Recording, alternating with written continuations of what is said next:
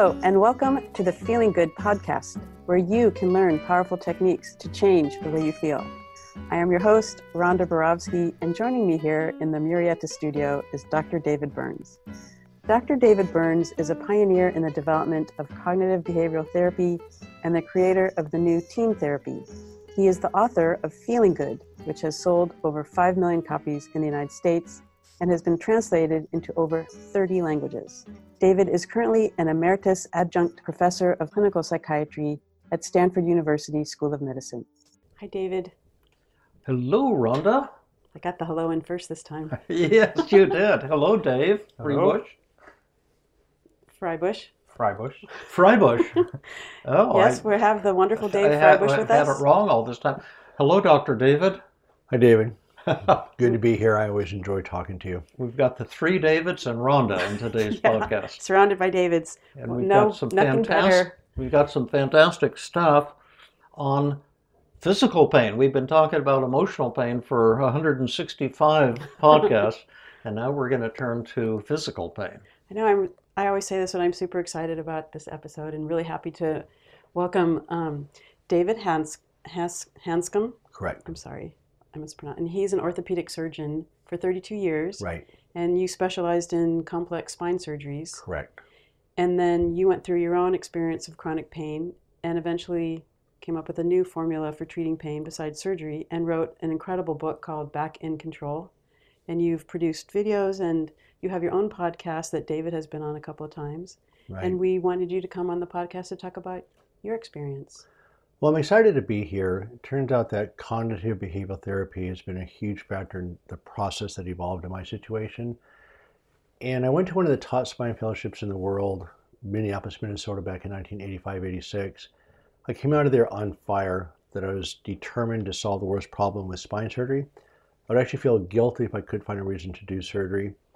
When I hit Seattle, Washington, You felt guilty if you could not find a reason to do surgery. I just felt like that's what I could do, was to do surgery. And you went to a top training center. Right. Uh-huh. And I felt really good about that. I was a zealot, really, about doing spine surgery. But I was always fastidious about working medications, and I didn't understand psychosocial issues, even though I know they were important. I do remember as an orthopedic resident looking at a paper that said the prognosis for spine surgery had more to do with psychosocial issues than the actual anatomy. I'm going, what? That caught my attention back in 1984, many, many years ago. So just to repeat that for our listeners, because I want to make things as simple as possible. What was that, Rhonda? He wanted me to give him a sign if he was talking too fast. And I think he's talking too fast. Oh, right. I see. That was she wasn't the middle finger salute, was that? Right. No, she wasn't. We already worked that out in advance. She wasn't disapproving of me. No, not at all. But you were saying that you saw a paper that indicated that the outcome from a spinal surgery, this is huge. Later, I'm going to tell you about a comment one of the top Stanford researchers made about something called fusion surgery, spinal fusion surgery. But at any rate, you read a paper that said that psychosocial factors, in other words, your relationships with your family, your emotional well-being, had more to do with the outcome of surgery than the actual anatomical problem or the severity or presence or absence of the anatomical problem. Is that what you said? That's correct. That was my first clue that something wasn't right. But I'm just thinking, well, this person must be faking it. They must not be really for real.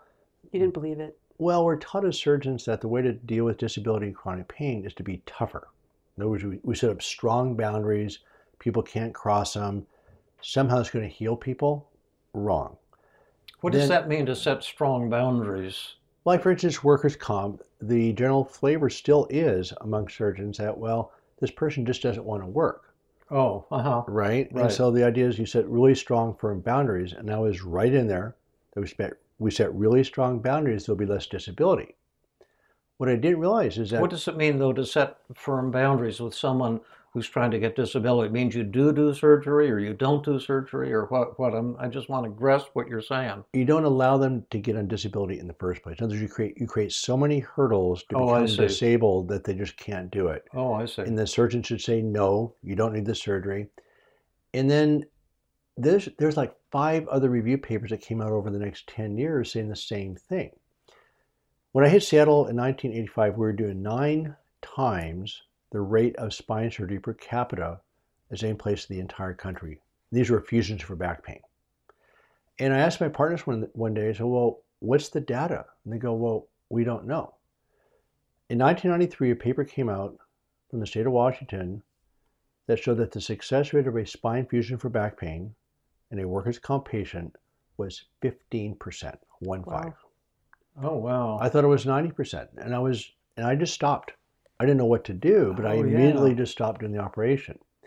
That's what I was going to mention, the fellow at Stanford. I'm trying to think of his name. He's a brilliant mathematician, MD, researcher. He's one of Stanford Medical Center's top researchers, and he had an article in Stanford Magazine about 5 years ago. He was on the cover of it. One of the things he was talking about in psychiatry and medicine and surgery, how a lot of things are peddled for money that have nothing other than placebo effect. He was talking about antidepressants and various things. And one thing he mentioned was that all these centers for spinal fusion surgery, Right. and that it really, the data indicated it wasn't any different from placebo. Well, Dr. Eugene Karagi is the orthopedic surgeon at Stanford who put the nail in the coffin in 2006. He did a 5-year study looking at back pain infusions. He had very carefully selected patients that he did 1-level fusions on. He compared those with patients who had very grossly unstable spines. He found that the success rate for a spine fusion for back pain in a very carefully selected patient was 22%. Wow. And that was it. I mean, I had already stopped, but it was such a carefully done study. Then it turns out that there's actually no connection between disc degeneration and back pain. We don't know what causes back pain. We actually do know that disc degeneration does not cause back pain. Yeah, right, exactly. Degenerative disc disease is not a disease. Yeah. It should be called a normally aging spine. Exactly. Right? And then I wrote this book that's going to be released next month called Do You Really Need Spine Surgery? It puts people into 1 of 4 quadrants. Either there's something there to fix or not. I call it a structural problem versus non-structural. Either I can see it or I can't. And then the A versus B, is your nervous system calm or is it hypervigilant? Is it stressed? And if you are a calm person with a ruptured disc, you'll do fine with surgery. But just to simplify that, if you're not emotionally upset, you're relaxed, but you have intense physical pain that can be related to an actual lesion, right, then you're going to have a high likelihood of a good outcome from surgery. Correct. But if you have the same lesion and you're stressed, it doesn't mean you shouldn't do the surgery, but you also have to calm down the nervous system. You've got to deal with both. The problem right now in spine surgery is that we have people without any identifiable lesions, nothing, and we're doing these, and their nervous system's on fire. They're extremely stressed out. They've been bounced around the medical system. They're the group of people that we're doing procedure after procedure after procedure on, and it doesn't work.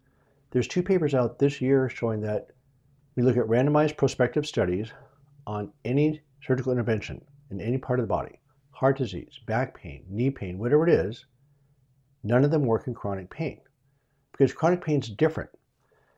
When you have acute back pain, it goes to the pain center. They have these research MRI scans now called functional MRI scans. And with back pain, it's called the nociceptive pain or the pain center, that if you have acute back pain, that lights up. For people that become chronic, the pain center always goes quiet. By 12 months, it goes only to the emotional center. Wow. The definition of chronic pain is completely different. Chronic pain is completely different than acute pain. Can I ask you to repeat that in English? Remember, everything for me has to be at the 4th grade level. And remember that half of our listeners have IQs under 100. You know how I figured that out? How did you figure that out? Because 100 is average. Yeah, 100 is average. Right. And so some of us with IQs that aren't quite so high, what you're saying is incredibly important, but just put this, like imagine I'm a 4th grader and explain it to me once again. Which part of it? How chronic pain is different than acute pain. Okay, so acute pain, in other words, you stub your toe, you hurt your back, It's called the nociceptive system. No, that's called the acute pain, the right now pain system, not that other stuff. Don't use those other words. So pain protects you. Yeah. People that are born without pain fibers actually don't survive past age 10. Oh, right, yeah. They can't survive. It's called congenital indifference to pain. Wow. They did these research MRI scans where they can look at activity of the brain with these very special, now more granular scans. It's called functional MRI scans. If your pain persists after 6 to 12 months, the pain center drops to 0. The activation in the part of the brain that's one of the areas involved in pain, it's Right. no longer active. Correct. Then the emotional center lights up. Okay, your negative emotion part of your brain Right. lights up, meaning it has more blood supply, more firing of nerves. Right. More glucose metabolism. Yeah. Right. The brain runs on glucose or sugars. Yeah. And they can label these sugars and find out which part of the brain is metabolically active. And what part of the brain is that's emotionally activated? Well, it's more regions now. Mm-hmm. They're looking at patterns of activity Right. more than, say, like just the amygdala, stuff like that. So it's sort of patterns of activity. Mm-hmm. It turns out that emotional pain, from multiple other studies, emotional pain and physical pain are sensed in the same part of the brain. Yeah. Right. Period. But what you just said is, with chronic pain, the part of your brain that normally would light up when you stub your toe or when you cut yourself accidentally, after 6 months, that part of your brain, quiets down and doesn't light up. Correct. But what happens is the part of your brain that registers emotional pain, that begins to light up even more. Correct. And so what happens? You have the same pain, but a different driver. Mm. And people say, well, you're saying the pain's in my head. That's the only place pain exists, because your brain right now is interpreting sensory input. I'm unconsciously shifting to my chair so my skin doesn't break down. I'm not staring into that light. What your brain does, it keeps you in a range of behaviors that's safe. When you see that range, your brain says danger. When you feel pain, it simply says danger. Pain is not on this table unless I butt my head on it. In other words, my brain has to interpret the sensations, and then it says danger. That's pain. And what happens if you feel pain, in other words, your brain automatically keeps you in a range of behaviors that's safe. When you are uncomfortable, then your brain says danger, or you feel pain, or anxiety. Turns out, since emotional pain goes to the same part of the brain as physical pain, the mental pain is the bigger problem because you can't escape your thoughts.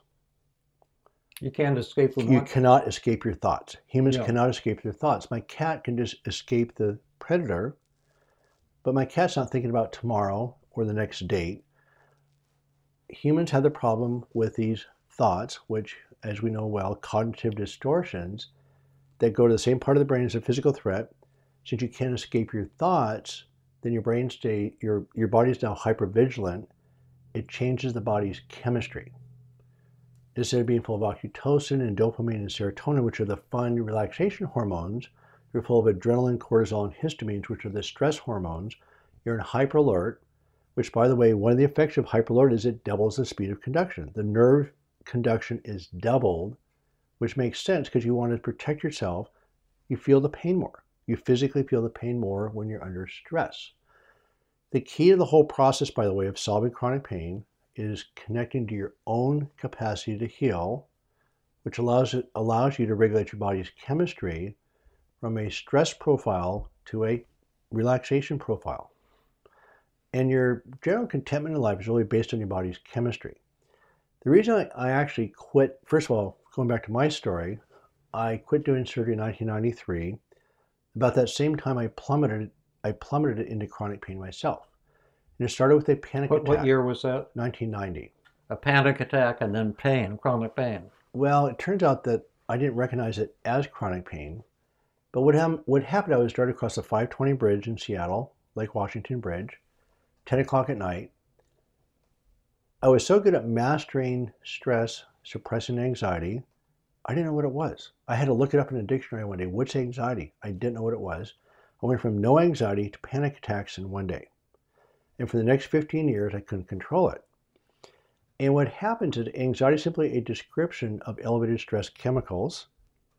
And it's got psychological implications, but what happens, you have a mental threat, Goes to part of the brain that says alert, but you can't escape it. So what I had done, I was so good at suppressing stress, I had no idea.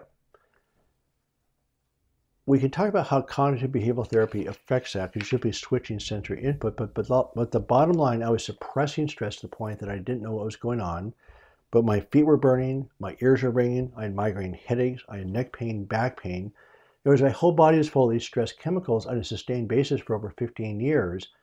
The problem is you can't escape your thoughts. You have sustained elevations of these stress chemicals. It translates into real physical symptoms. I ring into my ears for 25 years.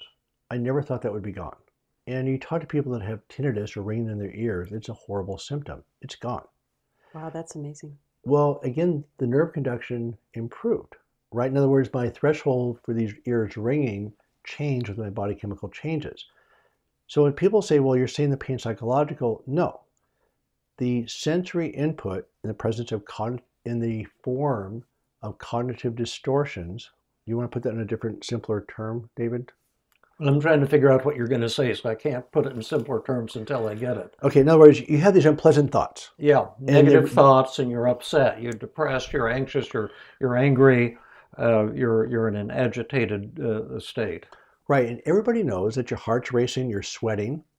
It doesn't just happen. So the part that people have missed, and it's right there in front of us, I'm not going to claim original insight into this, is that thoughts translate into body chemistry changes, which has an effect on every organ in the body.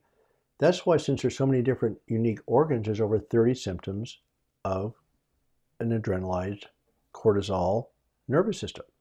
For instance, autoimmune disorders. The study just came out of Sweden showing that there's a very strong correlation between chronic stress and autoimmune disorders. Rheumatoid arthritis, colitis, Crohn's disease. All these things are connected with chronic stress. The diseases don't just happen. I mean, why do they happen? Because it changes the cortisol, it changes the histamine levels, and so there's a very high instance of autoimmune disorders and chronic stress. And then is there any research about why someone would get rheumatoid arthritis and another person would get colitis? That part we don't know. We don't know That's that. the part I can't. I mean, in other words, I had 17 of these 30 symptoms at the same time. There's over 30 symptoms of an adrenalized nervous system. I had 17 of them at the same time. Nobody could tell me what's going on. I was in a lecture in 2011 by Dr. Howard Stumer from Detroit, who talked about this whole idea of the stressed out nervous system and the physical changes. And I started looking at his list of 33 symptoms, and I'm going, wait a second. My wife was sitting next to me at the time, and she started poking me, and I'm looking at this list and going, really? I had 17. And all of a sudden, within 10 minutes, the entire 15-year journey started to make sense.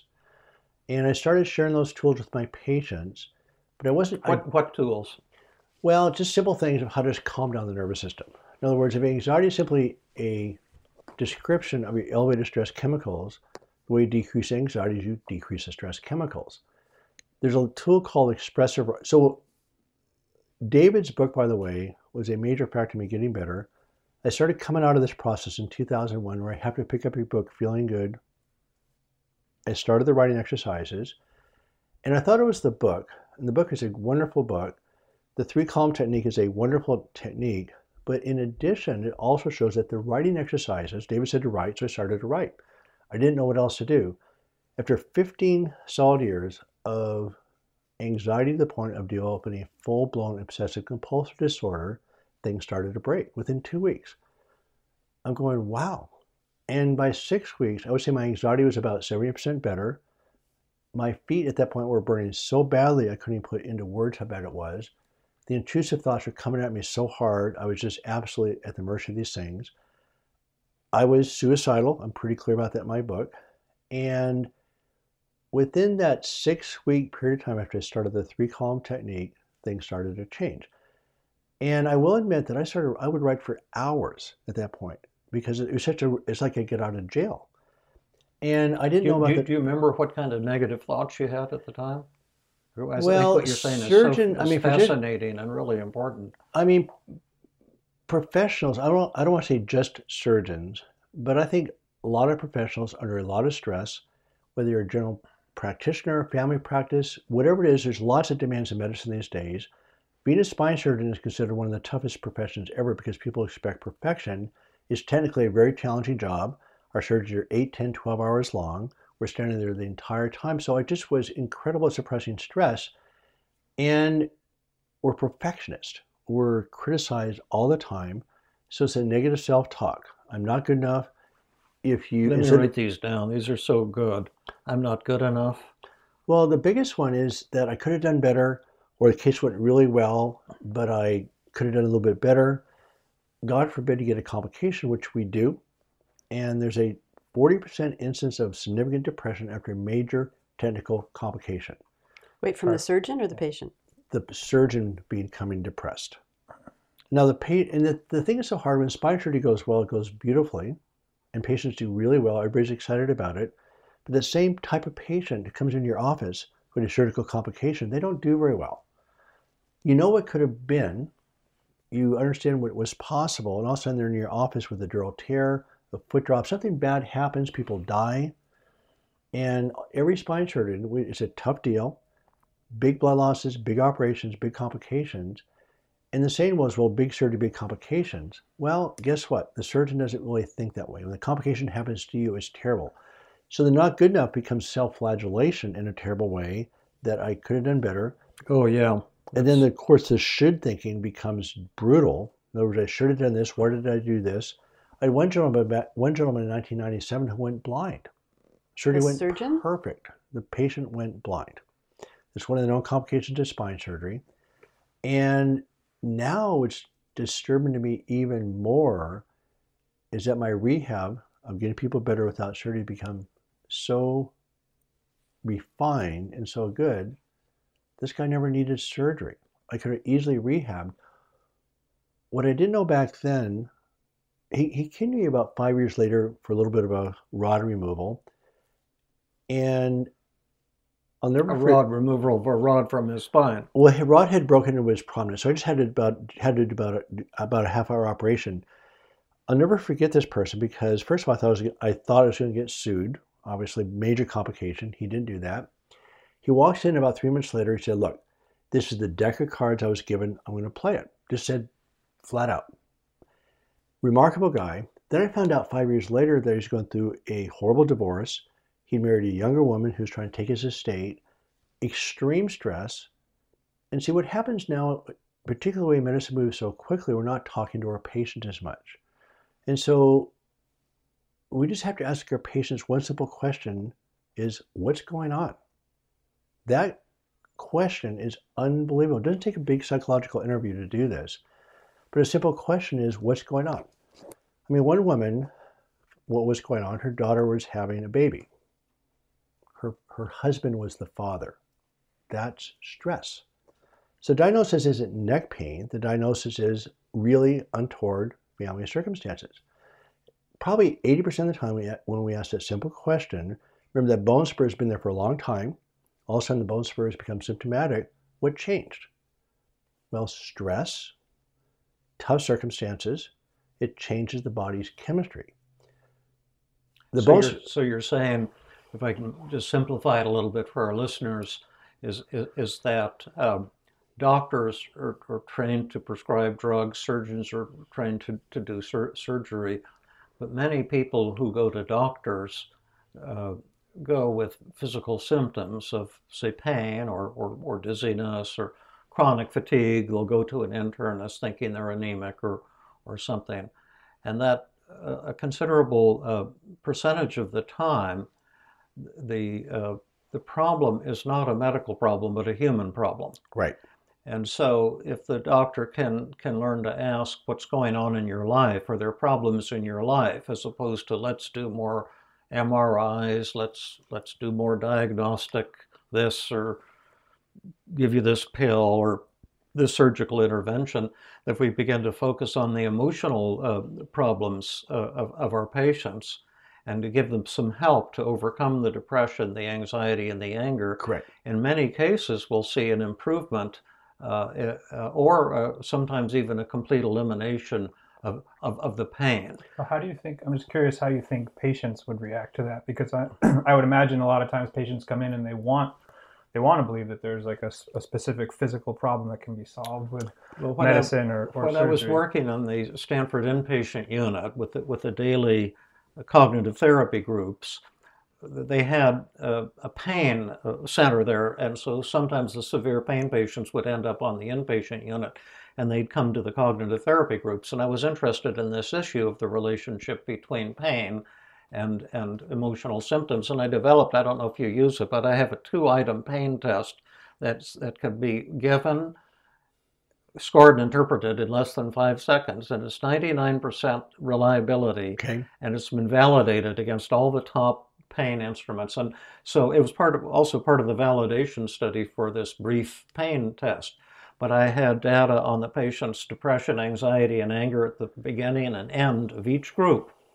And so I got about 120 patients and just analyzed the data, because I had pain at the start and end of the group, depression at the start and end of the group. This is within an hour and a half period of time, because I started noticing a lot of the chronic pain patients, suddenly they were cured and symptom-free, just like what you're saying, Right. of 20 years of pain at the end of an hour and a half cognitive therapy group. Right. And so I was able to look at what is the causal effect of physical pain on depression, anxiety, and anger. Because a lot of the pain patients said, I'm depressed because of my pain. And then what's the reciprocal causal effect of any on those negative feelings on pain? And so you have to do a kind of circular causal modeling when A causes B, but B might be causing A at the same time. And what the data showed, and I think we showed it for the first time, is that the reason so many pain patients are depressed, anxious, and angry is exactly what you've been saying in today's podcast. You use different language, but you're saying exactly the same thing, is because there was a powerful causal effect of negative emotions on pain. Like negative emotions magnify the experience of pain. And approximately 50% of the pain that this is on average that people have is due to their depression and anxiety and anger. Now, how do you deal with it? You ask the patient, would you want some help with your depression, anxiety, and anger, in spite of the fact that you're in pain? You don't impose this on them. But if the patient says, yes, I'd love to get over my depression, anxiety, and anger, and then if they did, there was on average 50% decrease in pain, and that means that some of the patients, the pain disappeared entirely in the groups. Some of the patients, although their depression disappeared, the pain didn't change at all. So there was no causal effect, and some of them it went down on average 50%. But I think it's the first proof that there is a powerful causal effect, and the reciprocal causal effect, to what extent do depression, anxiety, and anger result from their chronic physical pain? There was a causal effect, but it was very minimal. I without any commentary on, I certainly all makes sense to me, and certainly what David's saying supports all of that as well. I think my just main question is, as a doctor, if someone's coming in describing a physical symptom, I guess my experience has been people can be very sensitive about the implication that there's an emotional or psychological. Well, I would just tell the patient that my data and my clinical experience indicates there is a powerful effect of your negative emotions on your pain. And it can magnify the pain tremendously. And I've had the experience myself personally, just as you have had. I won't tell the story now, but maybe in another podcast I will. But if you'd like, what I could do for you would be to help reduce your emotional suffering in today's session. And that might have an effect of improving your pain, and it might not. But at the very least, if we can get rid of your depression, you won't be depressed anymore. Would that be of interest to you? So it's saying, here's the tools I can offer you, and as a psychiatrist. Yeah. Or do they come to you as a surgeon? Well, I know, because it seems so easy to blame the person. Like they come to you for pain, and someone less sensitive might say, well, you're in pain because there's something that you're doing, or there's something that you're thinking, or if there's something the matter with you. When they're coming to you like, hey, can you just do the surgery and make me feel better? Well, the essence of the solution, by the way, is helping people feel safe, right?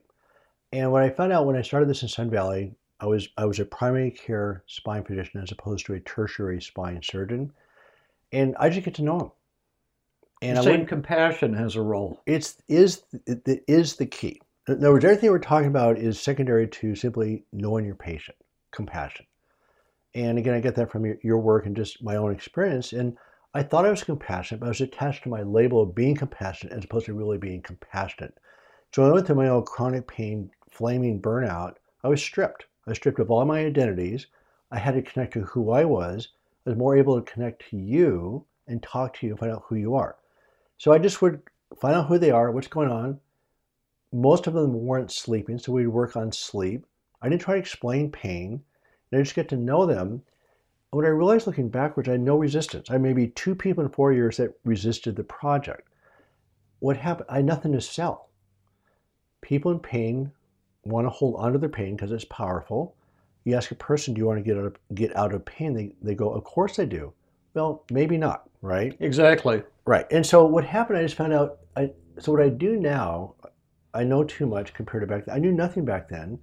I just did the best I could do. And people do go to pain-free, by the way. We have found out very clearly that chronic pain is a curable problem. The only factor that determines success versus failure is openness to change. Mm. So without trying to convince them that there's something to buy or engage in, I said, look, you don't have to believe anything. This is not about believing. So I said, look, let's work on your sleep. I'll see you back in a week. I do think what I contributed to people's healing was a structured program with a surgeon's mindset. In other words, I was offering non-operative care, but I was a surgeon. So instead of seeing them back in a month about sleep, I see them back in a week. Are you sleeping or are you not? And so I went right at it. Within 6 weeks, people were sleeping. Then, David, I used your book back then in Sun Valley. I had no psychologist, so I gave them the Feeling Good book. And then I started noticing, well, people either wouldn't read it or people would read it, but things weren't changing very much. But it was the people who were reading and writing actually were the ones that were getting better. Then I adjusted medications, which I never took people off medications. They always came off themselves. Narcotics were never an issue because they had control. Physical therapy conditioning has always been part of it. But the part that's fascinating, which came out of it, was life outlook has everything to do with healing. Because if you're stuck in this morass of pain, and I get it, you're trying to fix a problem, your focus is on the problem, not the solution. Right. And so it turned out this life vision and execution of your vision is a pretty big deal. And so there's a whole sequence now that's evolved of actually coming out of the hole, getting some foundational work. Forgiveness is a big deal compared to play, because when you're angry, your biochemistry is way off. When you're at play, your chemistry is optimized. But you can't mention the word play to somebody in pain because you're insulting them. You're not really honoring their suffering. Again, I learned this from David's seminars on Tuesdays, is really what I probably didn't do enough in retrospect is really honor how much they're suffering.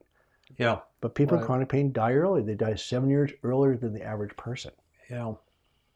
So I like to make things simple. So it seems to me like you've taught us 2 or 3 things today. You may have ideas, Dave. Rhonda, you may have ideas. But first of all, you had at one time a lucrative surgical practice doing spine surgery, but saw articles shocking that the effectiveness just wasn't there. Maybe the outcomes were 15 to 22% of people were really recovering, and that bothered you a lot.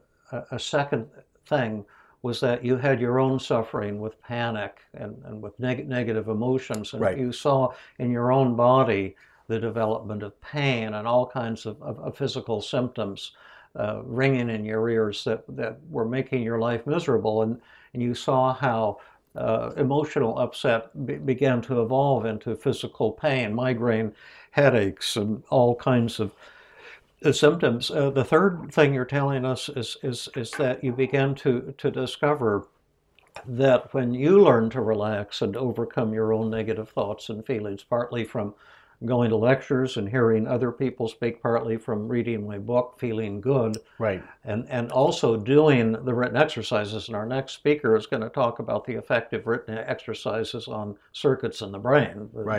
But doing the written exercises, you began to feel less depressed, anxious, angry. Your body began to settle down, and your pain began to be reduced. And the final thing you're telling us is then you made the courageous decision to give up doing all of this surgery and begin talking to your patients, bringing compassion and warmth and healing to what is the problem in your life. Right. Oh, your daughter's pregnant, and the father is your husband. My gosh, how horrible is that? Tell me what's going on and how are you feeling? And when patients begin to talk about their feelings and deal with the issues in their life, all of a sudden, not in 100% of cases, but in many cases, the pain improved or disappeared completely. Correct. And finally, you're telling us that on a basic science level, if you look at the outcomes of all of this lucrative spinal surgery that's going on, the outcomes are far more related to emotional issues than any actual structural damage in the spine that's corrected by surgery. Is Absolutely. that a summary? Correct. Very, very nicely done. Thank you. And Go ahead. And the thing that strikes me too is that you divided the patients that you have current, the ones without spinal surgery that you're working with in your new compassionate way, you divided them to 3 people. You gave them all the Feeling Good book, and some wouldn't open it. Right. Some would read it but not, dismiss it or wouldn't actively work the exercises, and some really delved deep into it. Right. And did the written exercises. And it was those patients that had the most successful outcome. And, we call that, that's just an example of motivation to healing. Right. And they were extremely motivated, and they did the work, they put the work in, and they got the results back. Right. But also our next speaker is going to show us how those written exercises actually change brain circuits. Yeah, great. Microneurosurgery. Yeah. Right. And then, Dave, did you want to say something? I'm actually just curious how you're obviously an incredibly conscientious doctor, but it was a surprise to you when you back in the 90s or whatever, when you first saw the studies showing that the surgery wasn't as successful as you'd thought. And I'm just wondering, how is that possible? How did you not see it, and how do other people not see it? Because I'm assuming you follow up with the patients after you've done a surgery, but if the success rates were that low, how is it that you didn't see it? I guess I don't mean to be critical. I'm just curious. It's way darker than you can imagine. So first of all, there's not one research paper, not one, that documents that a spine fusion works for back pain. Not one. And with the expressive writing, Dr. James Pennebaker started this research back in about 1982. He's on one of my podcasts. That the expressive writing, he wrote a book called Opening Up by Writing It Down. It has been documented to be effective in over 1,000 research papers. 1,000. Okay, in good research. Okay, so spine surgery is somewhere between $10 to $20 billion a year. That surgery is risky, dangerous, really hurts people. And then I never was taught about expressive writing. Were you? I mean, I wasn't taught about expressive writing in medical school, residency, fellowship, practice. I never heard of it. But no one makes money off it, but we were taught to prescribe antidepressants that make a lot of money, and if you do surgery, you make a lot of money, and sometimes money blinds you, but it's the same question you could ask in psychiatry, because the data shows that in all psychiatric settings, 65% of patients drop out of therapy prematurely, from psychologists, mental health, social workers, psychiatrists. If you ask psychiatrists how many of your patients drop out prematurely, they'll say 17%. You say, how many of your colleagues do you think drop out prematurely? They'll say 35%. They think they're twice as good as their colleagues. But the actual number is 65%. And you say, how can you believe this, that's so incorrect? And it's something called the clinician's illusion. And there's a chapter on it in my psychotherapy ebook, Tools, Not Schools of Therapy. And one way you fool yourself is because you look at the patients you have. Like in psychotherapy, the ones who stick with you, see, they're all happy, they're doing well, so you think, oh man, here are all my patients and I'm helping all of them and they're all doing well. And then the ones who drop out, you think, oh, they were kind of resistant, or something like that, or you don't attend to them. It's very easy to get fooled. But his question to you was, how did you get fooled? Or maybe you weren't fooled. No, I was. I mean, I was really taught to be tough on patients. I thought if somebody, you couldn't see it, it wasn't there. I had an extremely traditional approach. It's still being done now, even more now than ever. A research paper came out last month in the Journal of Pain. Not one procedure in any field, I think I mentioned before, doesn't work for chronic pain anywhere. Yeah. No, any of them. Not just spine surgery. Any procedure with any part of the body. Because it's a memorized circuit that you can't fix with a procedure. The data is right there. We're ignoring the data. There's another paper out of Baltimore that shows that only 10% of surgeons are acknowledging the known data that affects outcomes. 10%. That's it. It sounds like the surgeons are also not acknowledging the experience of the patients. Correct. Right. I mean, right. Otherwise they wouldn't need to go to the data. But money talks, that's why we have the opioid crisis too. This is a topic for another day, but when you're making money, it's hard to see the truth. You want to see what you believe, what's putting money in your pocket. We want to thank you for this fantastic Are there other doctors that are learning? Oh, I'm sorry. Are you able to train other doctors to do? I am. I mean, I'll just finish off with saying that, I actually quit my spine surgical practice in December, really at the peak of my career, having a wonderful time, but obviously 3 to 5 patients every week badly damaged by spine surgery that they didn't need. So I wrote a book called Do You Really Need Spine Surgery? It'll be released in October. I have a website, backincontrol.com. We watch hundreds and hundreds of patients go to pain with a largely self-directed process. It doesn't take a big pain clinic to do this. And so the website's backincontrol.com. But I've seen such incredible success with these simple... Just summarize that because you speak too fast. Okay. You said something very important. You have a website called backincontrol.com that all of you listening with back pain can go to. And you sent 2 people there. What happened? I have sent 2 of my patients there since we've met. Okay. And one of them actually dropped out. So I don't know what happened to him. But the other one is just incredibly happy. Oh, cool. And is following your program and the things that you're talking. And he said he sees the light for the first time in probably 15 years. So I'm watching that happen all the time. People getting pain-free with no risk, no cost, nothing. And I watch them being badly damaged by spine surgery. I just had to quit. So I really did quit. I'm really committed to trying to get this out to the world. And every week, another physician or 2 comes on board, a physical therapist comes on board. I get to do podcasts like this, which I really appreciate. But yeah, it's a big problem, and the message needs to get out to the general public and mainstream medicine that this is just data that's been proven for centuries. This is not new stuff.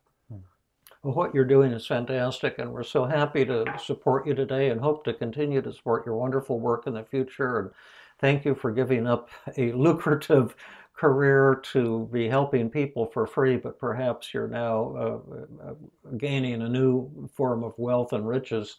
I haven't charged anyone for psychotherapy for at least 25 years, but I treat people all the time, and there's nothing better than seeing people recover and participate in that miracle. And so neat to see you're doing exactly the same thing from the other side of the medical divide, and I'm just so proud of you and proud to know you and just grateful to have you with us here today. Yeah, no, thank you very much. As you know, I'm a huge fan and I appreciate your work. I honestly wouldn't be here without it. So, it's been a huge factor in my work, and I appreciate this opportunity very much. Yeah, thank you so much. I hope you come back and talk about how pain affects families. Okay. We have no commercial messages today except to say that the podcast is growing. And if you like what you're doing, tell your friends. You're our main source of marketing, word of mouth. We have a lot of free resources on my website, feelinggood.com. The podcasts are just one of them, and a lot of wonderful resources for you at www.backincontrol.com. So thank you so much. Thank you. This has been another episode of the Feeling Good podcast.